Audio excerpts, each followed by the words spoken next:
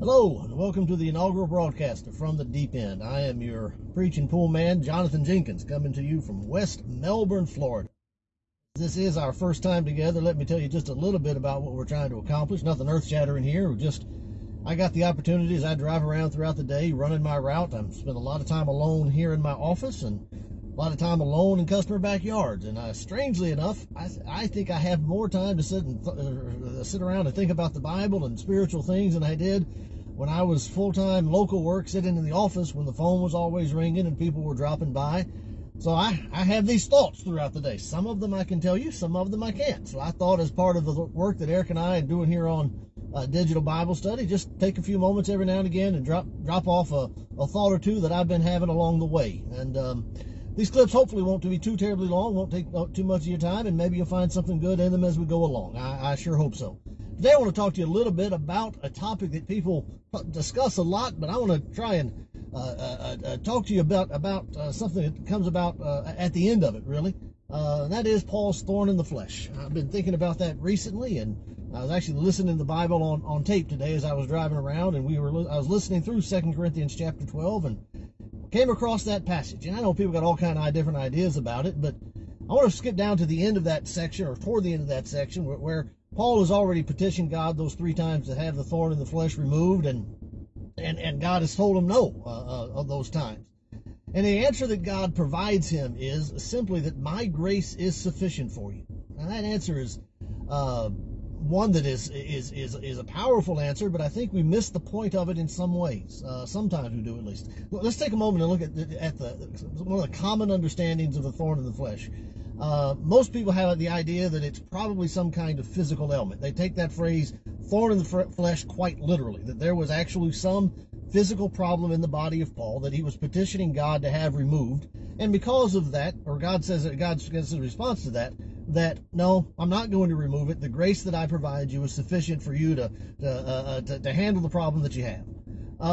I don't particularly agree with the idea that Paul's thorn in the flesh was something physical. I think that phrase is to be taken more figuratively. It occurs, or at least similar phrases to that occur about 4 or 5 other times in the Bible, the Old Testament in particular.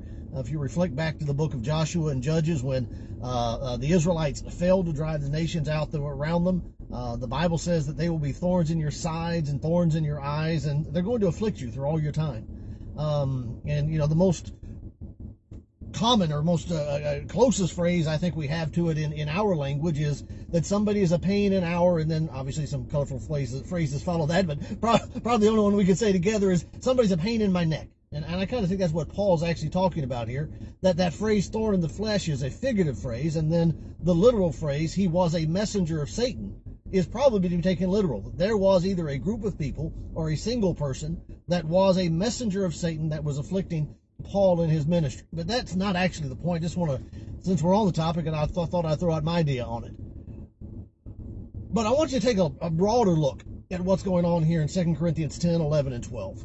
There is an attack going on the apostleship of Paul, and he is having to defend himself against those attacks. And he says over and again through that text that he is speaking as a madman. He's humiliating himself to try and get to the point across to the Corinthians that his credentials indeed match up to those super apostles, some translation false apostles that were around him. If you get down to the end of chapter 11, he says, are they Hebrews? So am I. Are they Israelites? So am I. Are they children of the seed of Abraham? Again, so am I. So he's saying all of these things. Here are my credentials. And to Paul, the Corinthian church, what he considered himself very much to be a father to them. He uses that language a little bit later on. He is having to drop down to some very low depths to explain himself, to defend his apostleship. I think he even gets to the end over into chapter 13, and a passage we use sometimes in reference to the Lord's Supper, where Paul says, examine yourselves, whether you be in the faith, to see if Christ is indeed in you. We take that in a very, serious manner, and certainly it's serious in that sense, but I think that phrase is dripping with sarcasm. Paul is pleading with these people. How do you not understand that because of the work that I've done among you, that you're not in Christ? How is it possible that some other teachers have come in and now they're trying to enslave you and you suffer them freely enough, but not me? And so that's the context in which he's found himself in. So whatever the thorn in the flesh is, what we have here is Paul being given an abundance of revelation, and I do believe the man in 2 Corinthians 12 is Paul that he's talking of himself in that instance. That he's given an abundance of revelation, and then he says, there was given to me a thorn in the flesh so that I might not be too proud about the abundance of the revelation that I have. Now, I'll stop and think about that for just a moment. Paul doesn't simply say, I have a thorn in the flesh. Paul says, there was given me a thorn in the flesh. So it was given to him. It was purposeful. It was intended to do this, which makes me really question as to whether or not, I've got to figure out who gave him that thorn in the flesh. If it's given to him, somebody had to give it to him. Did God give it to him? If that's true, I've got some other theological questions I'd like to ask you about the character and the nature of God, because it seems quite odd that God would give him a thorn in the flesh, physically assault him in some way, and then turn around and say, well, don't worry, I don't need to take it away from you. You just need to trust me. My grace is good enough for you. That seems a little bit out of character for God, as we see elsewhere. If it's a physical element that Satan gave him, well, I now have to begin to question, how did Satan get the authority to do that? The only other time I can find in Scripture that God gave it to him, provided it to him, was, again, in the time of Job, when he had to get authority and permission from God to do it. So there are some problems I see in that. However, whatever it was, the function of it was to bring humiliation to Paul. And that's what he's having to defend. He's having to defend himself, to explain himself. He says, I am being humbled by it. God's answer is, my grace is sufficient. Now let's think about that for a second. My grace is sufficient. What's that mean? Well, the first question I'd like to ask about it is, sufficient to do what? My grace is sufficient for you to do what? Well, if we take the common understanding, which, for lack of a better terminology for me to come up with, the way I hear people talk about the verse, it's almost as if God is telling him to let go and let God. Don't worry about it, Paul. I'm not going to remove your circumstance. I'm not going to fix your pain or your ailment or whatever it is. I'm not going to fix it.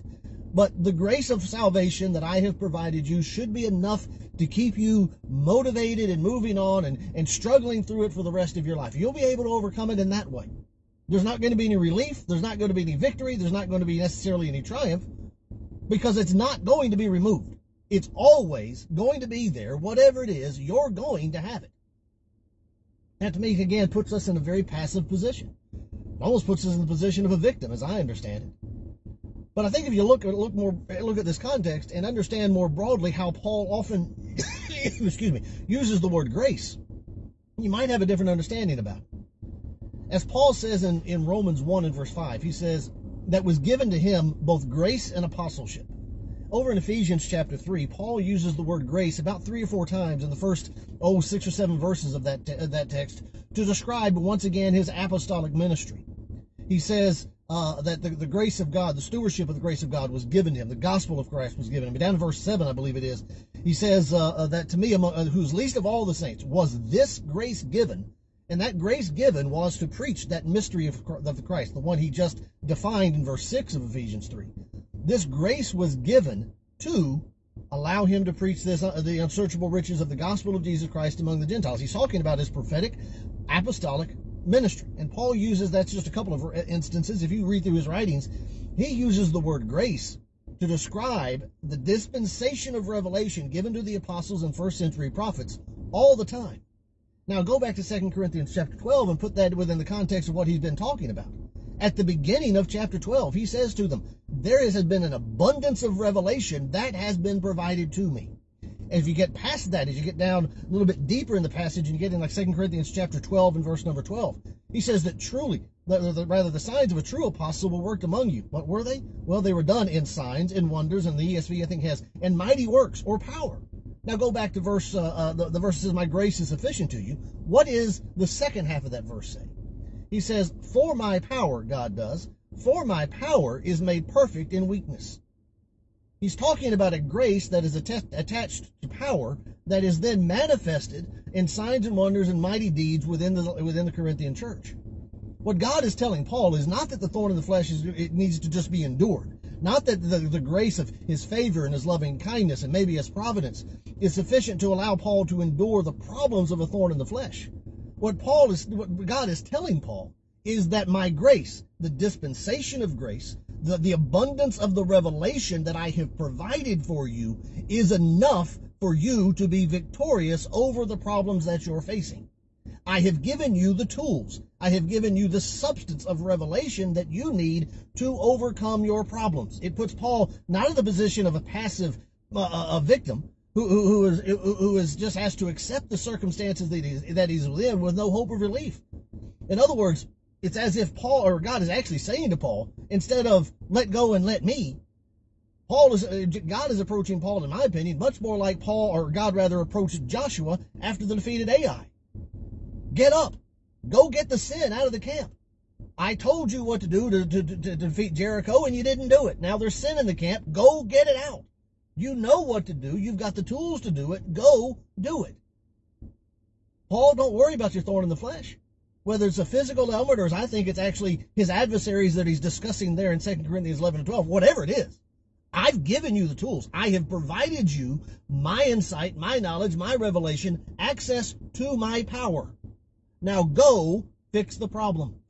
Go teach the gospel to the Corinthians. Go stop the mouths of those who oppose you, and so on.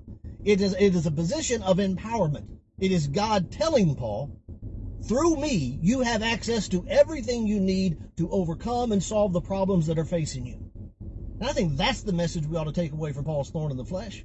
Whatever it is that's afflicting your life, you have, through God, at least we're talking spiritual matters here, you have the power, you have access to the revelation, to the knowledge, to the wisdom, to whatever it is you need to have. God's given it to you. His grace, meaning his revelation, his word, is sufficient to handle the problems you're facing in life. It's up to you to go find out how. It's up to you to continue to study and to find out where I can solve the problems that I'm facing me. So don't let go and let God in that sense. Get up.